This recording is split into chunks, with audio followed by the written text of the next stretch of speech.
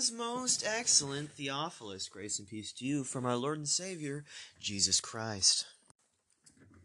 Today's episode was actually recorded last night.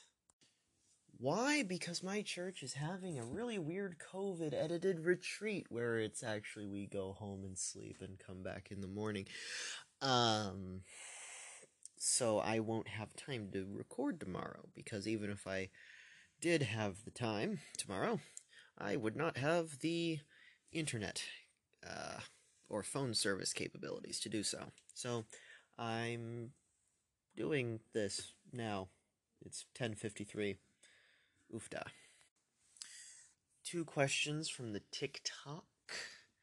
We have, what are your thoughts on Calvinism? And what are my thoughts on the papacy? The latter from one Max Demoy. The other, I don't remember. I don't have my other phone here to look at that. My head hurts, and I'm in a time crunch. So, I am sorry, O Theophilus, who sent that other question. Or was it Max Demoy who sent the Calvinism thing? Oh, goodness. I find that Calvin focused too much on God's eternal gaze, and that Arminius focused too much on his own feet. It's a little epitaphical statement I came up with to basically say Calvinism focuses almost solely on God in a way that seems to not take into consideration other perspective. And Arminianism focused too much on man's perspective and gives little inclination to God's. Thoughts on the papacy? Sham, foolish. Gregory the Great invoked the following passage over the notion of a bishop being above all of the other bishops. He invoked Isaiah 14:12 onward, which reads originally, "How you have fallen from heaven, O morning star, son of the dawn. You have been cast down to the earth. You who once laid low the nations, you said in your heart, I will ascend to heaven." This is the part that was quoted by Gregory. Is the bishop not saying, I will ascend to heaven, I will raise my throne above the stars of God, I will sit enthroned on the mount of the assembly, on the utmost heights of the sacred mountain, I will ascend above all of the tops of the clouds, I will make myself like the Most High. But you are brought down to the grave, to the depths of the pit. Those who see you stare at you, they ponder your fate. Is this the man who shook the earth and made kingdoms tremble? The man who made the whole world a desert? Who overthrew its cities and would not let his captives go home? To invoke such a passage is to bring quite a harsh condemnation against someone who simply thinks they're perhaps a superior apostle, perhaps by lineage or stature or prowess. And papal infallibility exists in such a way that it cannot be proven nor disproven. If the Pope is not deemed an anti-Pope, then the things he declared were infallibly declared. If he is, then he wasn't speaking with infallibility. And most popes don't speak ex cathedra, so they don't give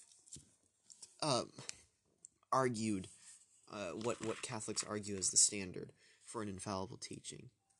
Meanwhile, however, they do espouse their own views, which can oftentimes disagree with the Church, which I find quite interesting, how you can espouse a view and that's not considered teaching it. When I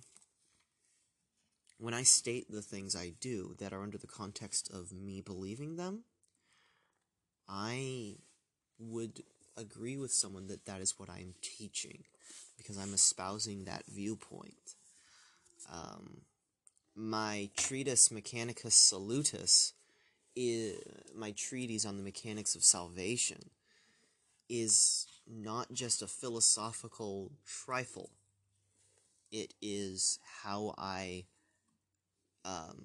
digest the information the Bible has given me regarding the mechanics of salvation. So honestly, in practical function, the writings of a pope that talk about their views are basically their teaching. They're imparting teaching to those who lend an ear. And if, as such goes the doctrine, when they teach or speak ex cathedra, they are infallible, well, you know what we should expect. And on that note, I'd like to question something interesting about sedevacantists. So there is this position within the Universal United Holy Apostolic Church called sedevacantism. These are people who disagree with the current standing papacy.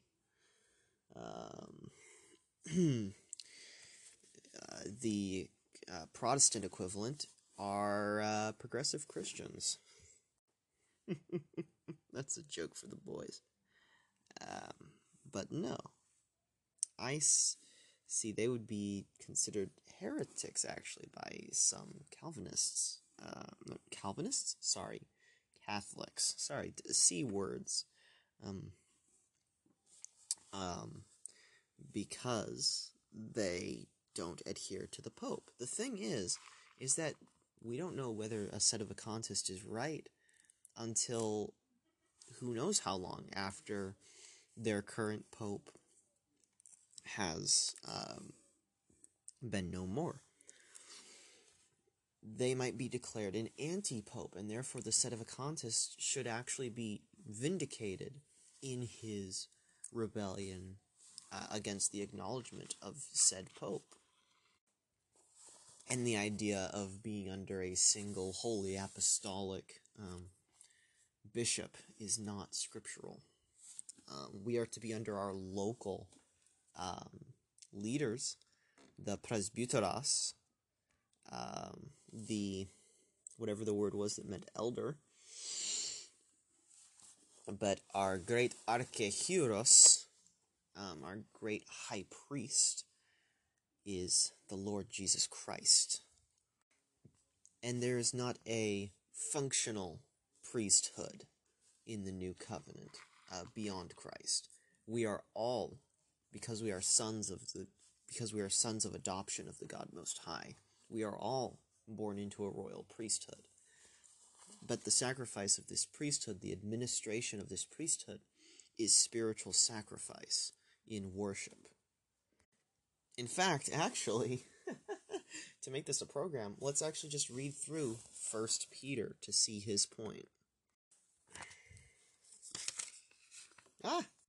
Okay, from the NIV.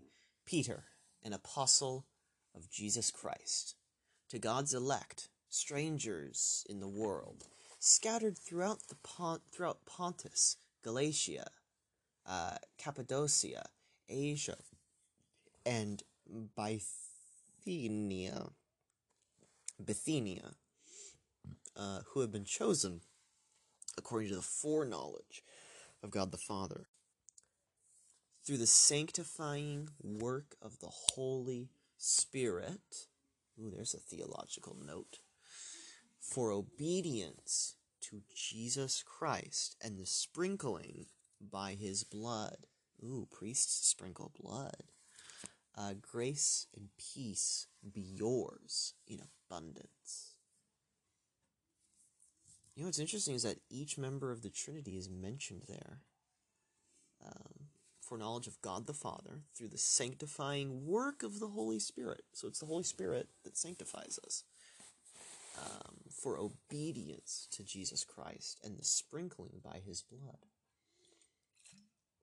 Verse 3. Praise be to the God and Father of our Lord Jesus Christ. In this great mercy, he has given us new birth into a living hope through the resurrection of Jesus Christ from the dead, and into an inheritance that can never perish, spoil, or fade. It should be nor fade to be grammatical. Kept in heaven for you, who through faith are shielded by God's power until the coming of salvation that is ready to be revealed in the last time. In this you greatly rejoice, though now for a little while you may have had to suffer grief in all kinds of trials.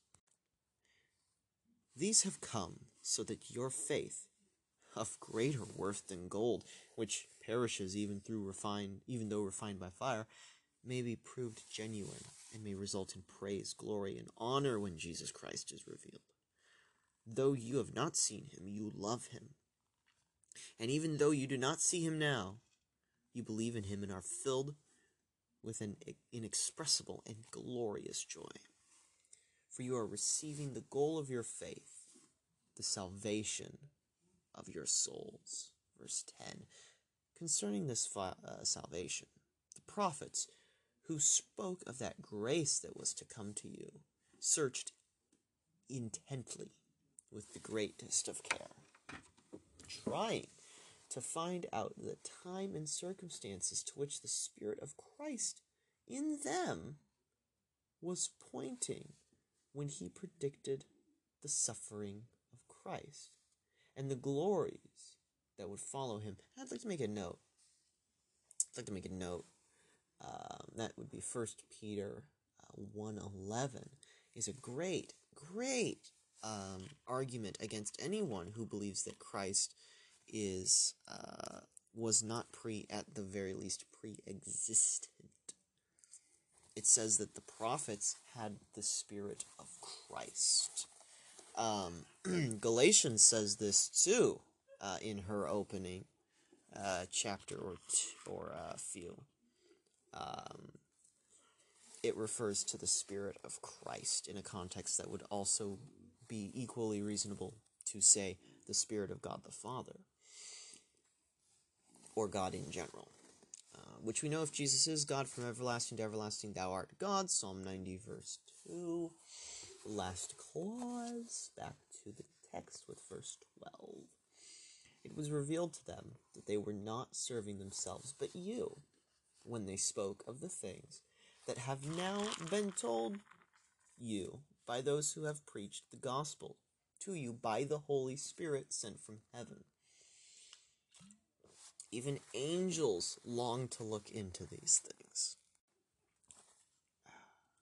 Verse 13. Therefore prepare your minds for action. Be self-controlled. Set your hope on the grace to be given you when Jesus Christ is revealed. As obedient children, do not conform to the evil desires you had when you lived in ignorance. But just as he who called you is holy, so be holy in all you do, for it is written, be holy, because I am holy. Since you call on the Father, who judges each man's work impartially, live your lives as strangers here in reverent fear. For you know that it was not with perishable things, such as silver or gold, that you were redeemed from the empty way of life handed down to you from your forefathers, but with the precious blood of Christ, a lamb without blemish or defect. He was chosen before the creation of the world and was revealed in these last times for your sake. Through him you believe in God, who raised him from the dead and glorified him, and so your faith and hope are in God. Now that you have purified yourselves by obeying the truth, so that you have sincere love for your brothers, love one another deeply from the heart. For you have been born again, not of perishable seed, but of imperishable, through the living and enduring word of God. For all men are like grass, and their glory is like the flowers of the field. The grass withers and the flowers fall, but the word of the Lord stands forever. That's Isaiah 40, 6 through 8. A beautiful passage. And this is the word that was preached to you. Therefore rid yourselves of all malice and all deceit, hypocrisy, envy, and slander of every kind. Like newborn babies, crave pure spiritual milk, so that by it you may grow up in your salvation, now that you have tasted that the Lord is good. As you come to him by the living stone, rejected by men, but chosen by God and precious to him, you also, like living stones, are built into a spiritual house to be a holy priesthood, offering spiritual sacrifices acceptable to God through Jesus Christ. For in Scripture it says, "See, I lay a stone, a chosen and precious, a stone in Zion, a chosen and precious stone, and the one who trusts in him will never be put to shame." Now to you who believe, this stone is precious. But to those who do not believe, quote, "The stone the builders rejected has become the capstone," or keystone, "and a stone that causes men to stumble, a rock that will make them fall." They stumble because they disobey the message, which is also what they were destined for. But you are a chosen people, a royal priesthood, a holy nation, a people belonging to God, that you may declare the praises of him who called you out of the darkness into his wonderful light. Once you were not a people, but now you are the people of God. Once you had not received mercy, but now you have received mercy. Dear friends, I urge you as aliens and strangers in the world to abstain from sinful desires which war against your soul. Live such good lives among the pagans that, although they accuse you of doing wrong, they may see your good deeds and glorify God on the day he visits us. Verse 13 of chapter 2. Submit yourselves, for the Lord's sake, to every authority instituted among men, whether to king as supreme authority, or governors who are sent by him to punish those who do wrong, and to command those who do right. Commend, not command. For it is God's will that by doing good you shall silence the ignorant talk of foolish men. Oh, so, Stephen, you should rescind what you said earlier. You should listen to the government and always 24/7 mask up and get that vaccine. No. I'm not going to roll over to the government when it declares things that are actually directly against the Word of God, to be perfectly fine. I'm not gonna listen to the government when they deny science because they're telling me to follow the science. And the science says that the masking doesn't work, actually increases my chances of getting sick. I'm not gonna follow the science when the science says that it takes about 5 years, at least for the kind of vaccine they are putting out for the coronavirus, for us to fully know whether it's safe or not. I'm just, in general, I'm not going to trust the government. I'm an American. It's kind of part of my blood not to really trust the established government. And just in general, I don't see man-made authority sending governors to punish those who do wrong and commend those who do right. That's what they're supposed to do, but we all know stories of that not being the case. Are we supposed to listen to those authorities who punish the righteous and permit the unrighteous? I say by no means. I say protest. True protest that's peaceful, that's loud, and that makes itself heard, but is peaceful. Not a store looted, not a window broken. And it should be led by men of God, not by sons of Satan. The anger with which we should lead such blatant sedition should be a righteous anger for the blaspheming of the law of God, which was the backbone of our country. That is what we ought do, if you ask me. And if you find my opinion to be out of line with Scripture, please bring it up. Bring up the verse. I'll look at it. Back to the text. Verse 16. Live as free men, but do not use your freedom as a cover-up for evil. Live as servants of God. Show proper respect for everyone. Love the brotherhood of believers. Fear God. Honor the king. Slaves, submit yourselves to your masters with all respect, not only to those who are good and considerate, but also those who are harsh. For it is commendable if a man bears up under the pain of injustice, of unjust suffering, because he is conscious of God. But how is it to your credit if you receive a beating for doing wrong and endure it? But if you suffer for doing good and endure it, this is commendable before God. To this you were called, because Christ suffered for you, leaving you an example that you should follow in his steps. He committed no sin, and no deceit was found in his mouth.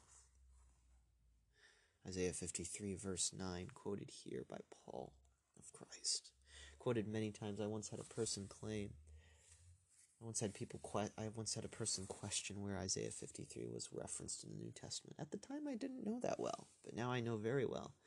It's quoted multiple times by the apostles.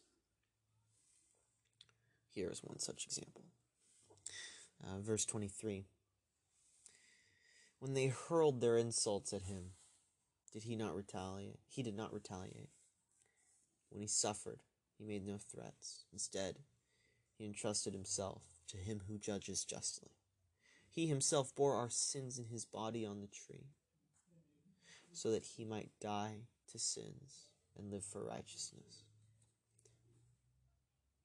By his wounds, you have been healed. Peter here is beautifully taken an actual moment of Isaiah 53.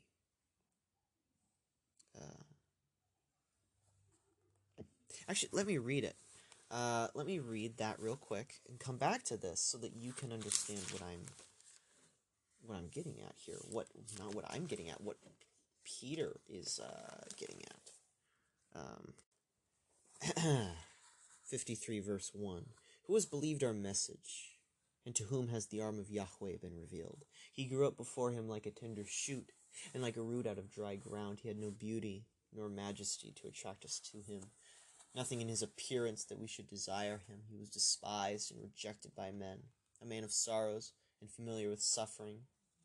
Like one from whom men hid their faces, he was despised, and we esteemed him not. Surely he took up our infirmities and carried our sorrows, yet we considered him stricken by God, smitten and afflicted by him. But he was pierced for our transgressions, he was crushed for our iniquities. The punishment that has brought us peace was upon him, and by his wounds we are healed. We all, like sheep, have gone astray. Each one of us has turned to his own way. Let me read that one more time for emphasis. The punishment that has brought us peace was upon him, and by his wounds we are healed. We all, like sheep, have gone astray. Each of us has turned to his own way, and Yahweh has laid on him the iniquity of us all. He was oppressed and afflicted, yet he did not open his mouth. He was led like a lamb to the slaughter, and as a sheep before her shearers is silent, so he did not open his mouth. By oppression and judgment he was taken away. And who could speak of his descendants? For he was cut off from the land of the living. For the transgression of my people he was stricken.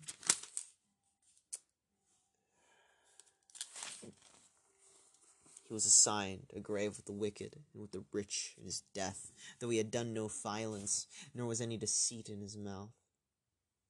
Yet it was Yahweh's will to crush him, to cause him to suffer. And though Yahweh makes his life a guilt offering, he will see his offspring and prolong his days, and the will of Yahweh will prosper in his hand, and after the suffering of his soul he will see the light and be satisfied. By his knowledge my righteous servant will justify many, and will bear their iniquities. Therefore I will give him a portion among the great, and he will divide the spoils of the strong. Because he poured out his life unto death, and was numbered with the transgressors, for he bore the sins of many, and made intercession for the transgressors. Hallelujah. So now we see Peter bringing this to bear, that passage, that you should follow in his steps. He committed no sin, and no deceit was found in his mouth. When they hurled, verse 24 is when it brings up, he himself bore our sins in his body on the tree, so that we might die to sins and live for righteousness. I misread that earlier. By his wounds you have been healed. For you were like sheep going astray, but now you have returned to the shepherd and overseer of your souls. What a beautiful recreation. What a beautiful fulfillment. Christ said that he came not to abolish the law, but to fulfill it. Here we see a fulfillment.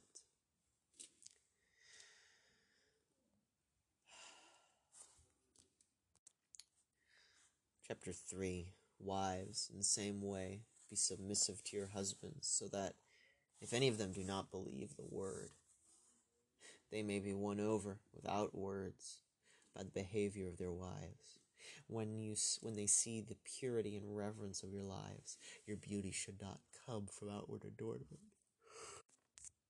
such as braided hair and the wearing of gold jewelry and fine clothes. Instead, it should come from that of your inner self, the fading beauty of a gentle and quiet spirit, which is of great worth in God's sight. I may lose my voice doing this, Theophilus. I've been doing kind of a zombie voice all evening. Oh, that hurt. Nope, no more of that. Alright, back to the text. Had a little distraction. Verse 5. For this is the way of the holy women of the past, who put their hope in God. For this is the way the holy women of the past, who put their hope in God, used to make themselves beautiful. They were submissive to their own husbands. Like Sarah, who obeyed Abraham and called him her master. You are her daughters, if you do what is right, and do not give way to fear. I'm sorry, I don't know if putting my phone like that affected the audio. My apologies. But that's interesting. If we're believers, if you're Catholic, you'd think we're the daughter of Mary, but here it says, rather, of Sarah. Verse 7. Husbands, in the same way be considerate as you live with your wives, and treat them with respect, as the weaker partner, and as heirs with you of the gracious gift of life, so that nothing will hinder your prayers. Finally, all of you live in harmony with one another. Be sympathetic, love as brothers, be compassionate and humble. Do not repay evil with evil, or insult with insult, but with blessing, because to this you were called, so that you may inherit a blessing. For whoever would love life and see good days must keep his tongue from evil and his lips from deceitful speech. He must turn from evil and do good. He must seek peace and pursue it. For the eyes of the Lord are on the righteous, and his ears attentive to their prayer. But the face of the Lord is against those who do evil. Who is going to harm you if you are eager to do good? Even if you should suffer for what is right, you are blessed. Do not fear what they fear. Do not be frightened. But in your hearts, set apart Christ as Lord. Always be prepared to give an answer to anyone who asks you to give the reason for the hope that you have. But do so with gentleness and respect, keeping a clear conscience, so that those who speak malice against you, God, your good behavior in Christ, may be ashamed of their slander. 17. It is better, if it is God's will, to suffer for doing good than for doing evil. For Christ died for sins once for all, for the righteous for the unrighteous, to bring you to God. He was put to death in the body and made alive by the Spirit, through whom he also went and preached to the spirits in prison who disobeyed long ago, when God waited patiently with the days of Noah, while the ark was being built. In it were only a few people, 8 in all, were saved through water. And this water symbolizes baptism that now saves you also. Not the removal of dirt from your body, but the pledge of a good conscience towards God. Oh boy, does that teach baptismal regeneration? Well, no, because baptismal regeneration doesn't make sense if you understand regeneration through even a modicum of biblically accurate theology. If the one with the heart on the flesh cannot do anything pleasing to God, and if God is going to take out the heart of stone and give a heart of flesh, and it's that heart of flesh that wants to live for him, then how could the regenerate ever be the one? How could the eunuch in Acts, was he unregenerate? Did he have a heart of stone and of malice toward God? When he said, "Here is water. Why don't I be baptized now?" Or was he regenerate, and that was why he wanted to be baptized? Not he, but Christ living in he. I think it might be that latter statement. It saves you by the resurrection of Jesus Christ. So not by the process of actually going through baptism, but by the resurrection of Jesus Christ, who's gone into heaven and is at God's right hand. 22. With the angels, authorities, and powers in submission to him. 4. Therefore, since Christ suffered in his body, arm yourselves also with the same attitude, because he who suffered in his body is done with sin.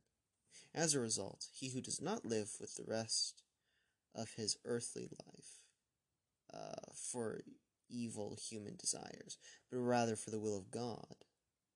As a result, he does not live the rest of his earthly life. For you have spent enough time in the past doing what those pagans chose to do, living in debauchery, lust, drunkenness, orgies, carousing, and detestable idolatry. They think it strange that you do not plunge with them into the same flood of dissipation, and they heap abuse on you. But they will have to give an account to him who is already the judge of the living and the dead. For this is the reason the gospel was preached even to those who are now dead, so that they might turn the page, be judged according to men in regard to the body, but live according to God, in regard to the Spirit. The end of all things is near, verse 7. Therefore be clear-minded and self-controlled, so that you can pray. Above all, love each other deeply, because love covers over a multitude of sins. Offer hospitality to one another without grumbling. Each one should use whatever gift he has received to serve others, faithfully administering God's grace in its various forms. If anyone speaks, he should do it as one speaking the very words of God. If anyone serves, he should do it with the strength God provides, so that in all things God may be praised through Jesus Christ. To him be the glory and power forever and ever. Amen. Dear friends, verse 12, do not be surprised at the painful trial you are suffering, as though something strange were happening to you. But rejoice that you participate in the sufferings of Christ, so that you may be overjoyed when his glory is revealed. If you are insulted because of the name of Christ, you are blessed, for the Spirit of glory and of God rests on you. If you suffer, it should not be as a murderer, or a thief, or any other kind of criminal, or even as a meddler. However, if you suffer as a Christian, do not be ashamed, but praise God that you bear that name. For it is time for judgment to begin with the family of God. And if it begins with us, what will the outcome be for those who do not obey the gospel of God? And, quote, if it is hard for the righteous to be saved, what will become of the ungodly sinner? Chapter 5. To the elders among you, I appeal as a fellow elder. Oh, Peter's saying fellow elder, not superior elder, not primarch, not not a apostle, not what's it called? Any of the titles actually that apply. A witness of Christ's sufferings, and one who also will share in the glory to be revealed. Be shepherds of God's flock that is under your care, serving as overseers, not because you must, but because you are willing, as God wants you to be. And do not be greedy for money, but eager to serve, not lording over those entrusted to you, but being examples to the flock. And when the chief shepherd appears, you will receive the crown of glory that will never fade away. So Peter, to whom was reinstated and said, feed my sheep, he calls his fellow workmen shepherds, and calls the body of Christ, who are not shepherds, the flock. Verse 5. That was a Catholic apologetic, by the way. Polemic, whatever you want to. Verse 5. Young men, in the same way, be submissive to those who are older. All of you. Clothe yourselves with humility towards one another, because, quote, God opposes the proud, but gives grace to the humble. Humble yourselves, therefore, under God's mighty hand, that he may lift you up in due time. Sorry, tired. Cast all your anxiety on him, because he cares for you. Be self-controlled and alert. Your enemy, the devil, prowls around like a roaring lion, looking for someone to devour. Resist him, standing firm in the faith, because you know that your brothers throughout the world are undergoing the same kind of sufferings. And the God of all grace, who called you to his eternal glory in Christ, after you have suffered a little while, will himself restore you and make you strong, firm, and steadfast. To him be the power forever and ever. Amen. With the help of Silas, whom I regard as a faithful brother, I have written to you briefly, encouraging you and testifying that this is the true grace of God. Stand fast in it. She who is in Babylon, chosen together with you, sends her greetings, and so does my son Mark. Greet one another with a kiss of love. Culture. Peace to all of you who are in Christ.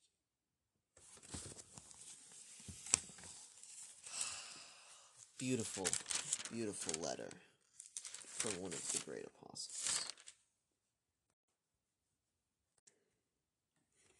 So yeah, the point was made in the first, 2 chapters. We are God's chosen.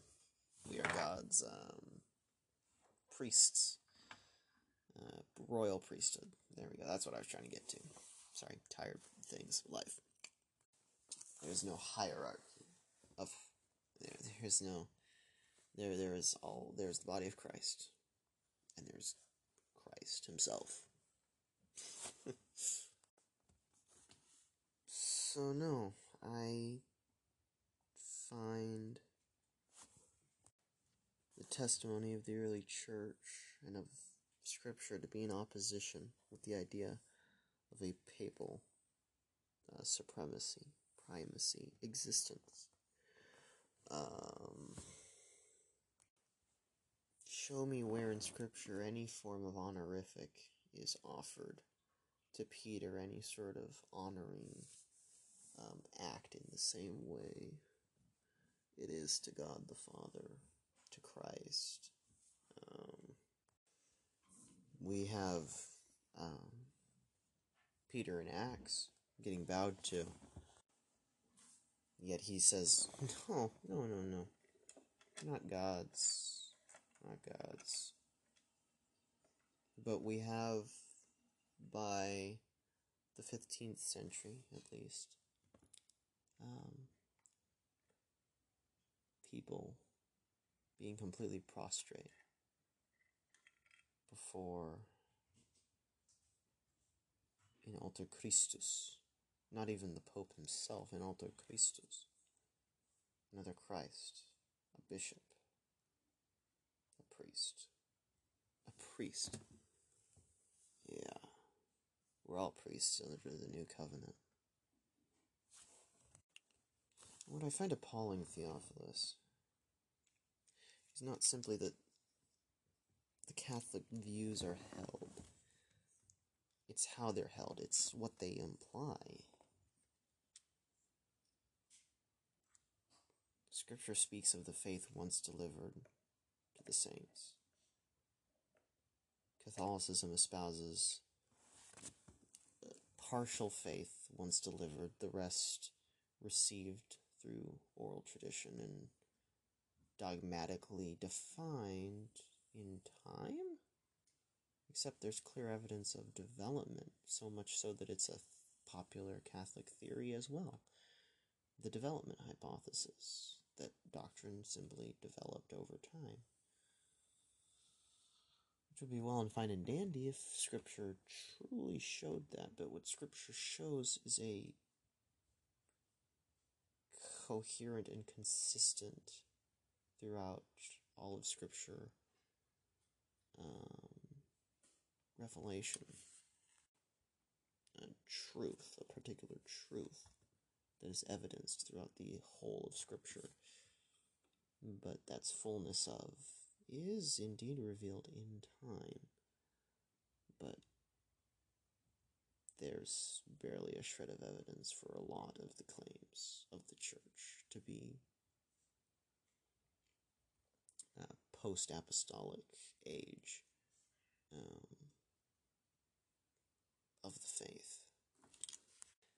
We have the Didache deciding to make the bread of the Eucharist less about Christ's body and more about the gathering of the church through their prayer.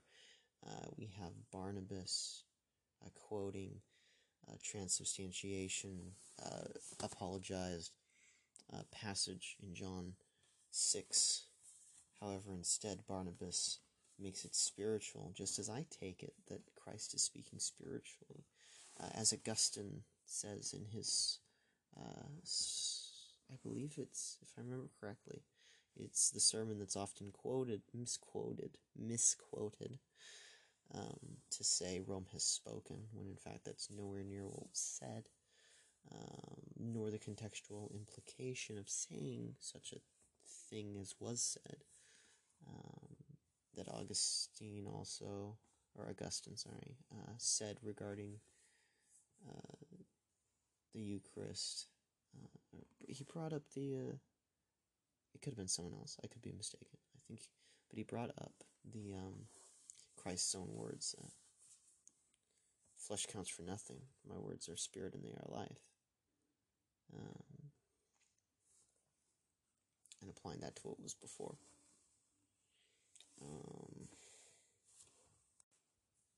Man, I hope I stated my point with that sentence when I started it, because now by the end of it, I have forgotten what point I was trying to make.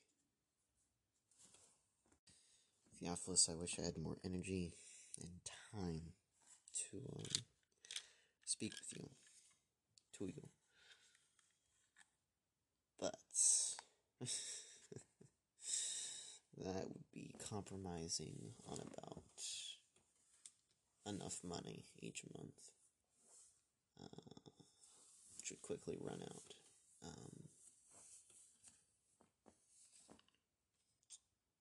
Yeah, that's about it. Other than that, it'd probably improve my mental health.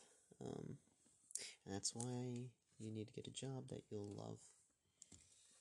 If you love your job, you don't work a day in your life. That's why I actually feel pretty good about reading scripture to y'all. It's not a chore to me. It's an amazing thing, and I like doing it, and I want to keep doing it. Theophilus, I may have to consign next week to simply skipping the program. Whether I come back with a Season 2, Episode 1 of Most Excellent Theophilus, or something, or just a regular, another installment. I suppose that is up for the will of God to decide, to choose.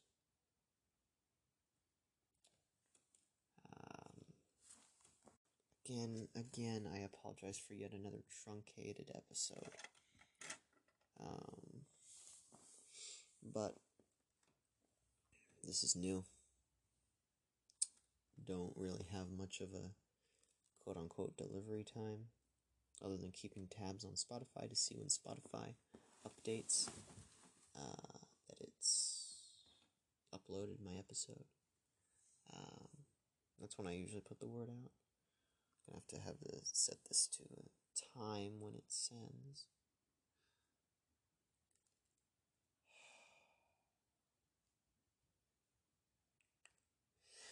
Gotta love making yourself way too busy, huh, Theophilus? I know I do. Ugh.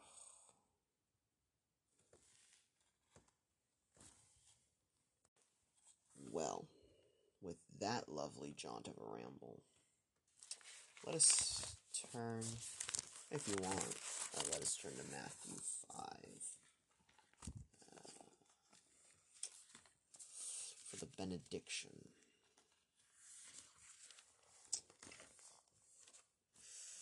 3-12, Jesus spake these things to his disciples. Blessed are the poor in spirit, for theirs is the kingdom of heaven. Blessed are those who mourn, for they will be comforted. Blessed are the meek, for they will inherit the earth. Blessed are those who hunger and thirst for righteousness, for they will be filled. Blessed are the merciful, for they will be shown mercy. Blessed are the pure in heart, for they will see God. Blessed are the peacemakers, for they will be called the sons of God. Blessed are those who are persecuted because of righteousness, for theirs is the kingdom of heaven. Blessed are you when people insult you, persecute you, falsely say all kinds of evil against you because of me. Rejoice and be glad, because great is your reward in heaven. For in the same way they persecuted the prophets who were before you.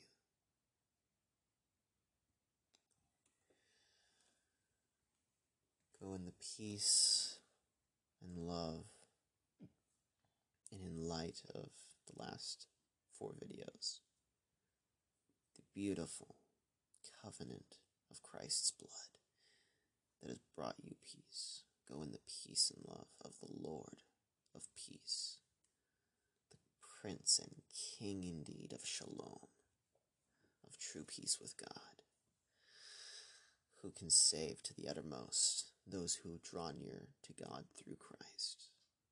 Go in that love and in that peace. Till we meet again.